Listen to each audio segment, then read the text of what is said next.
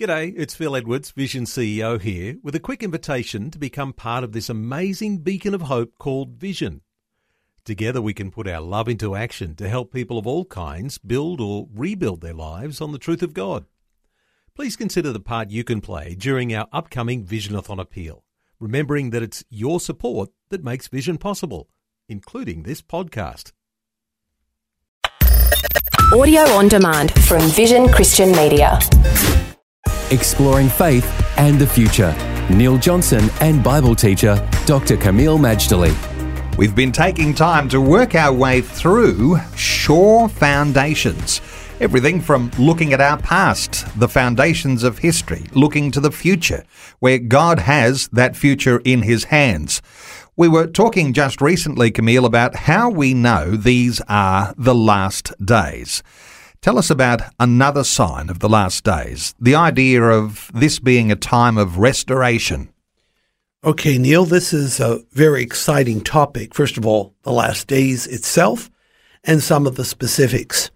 As I've alluded to in the past, in Acts chapter 3, verse 20 and 21, this is Peter's second post-Pentecost sermon. And here he says in verse 20 that basically Jesus is coming back.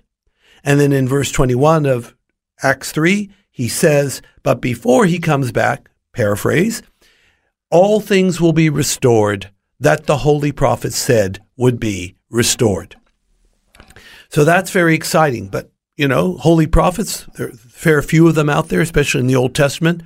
What did they actually say would be restored? And there are a few proposals. One thing, of course, is what's happening in the Middle East, where key characters from the Bible, I'm talking about nations and cities that were in the Bible and perhaps then, how should we say it, hibernated or came off the scene, but now they're back on the scene. You have Egypt, you have Mesopotamia, known as Iraq, you have the rise of Persia. There was a Persian Empire in the Bible, and of course Iran is a major player today.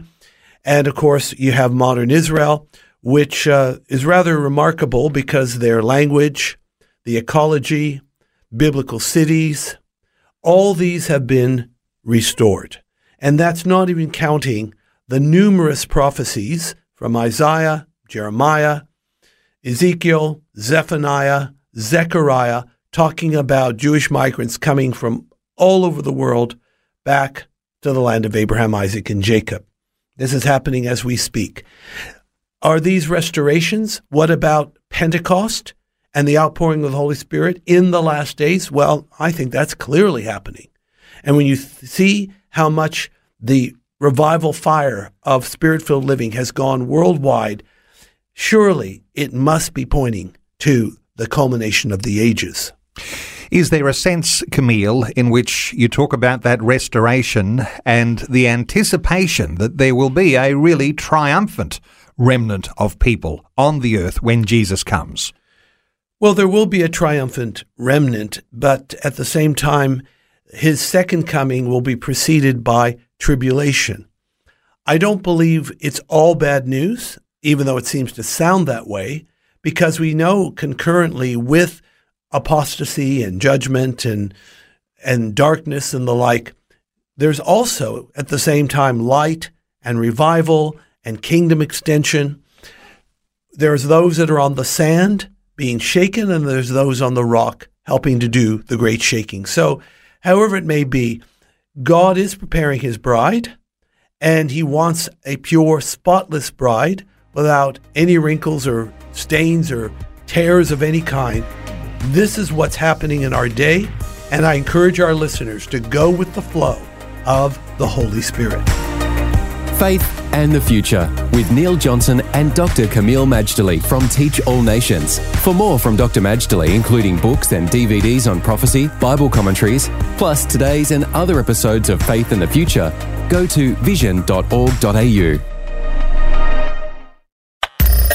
Thanks for taking time to listen to this audio on demand from Vision Christian Media. To find out more about us, go to vision.org.au.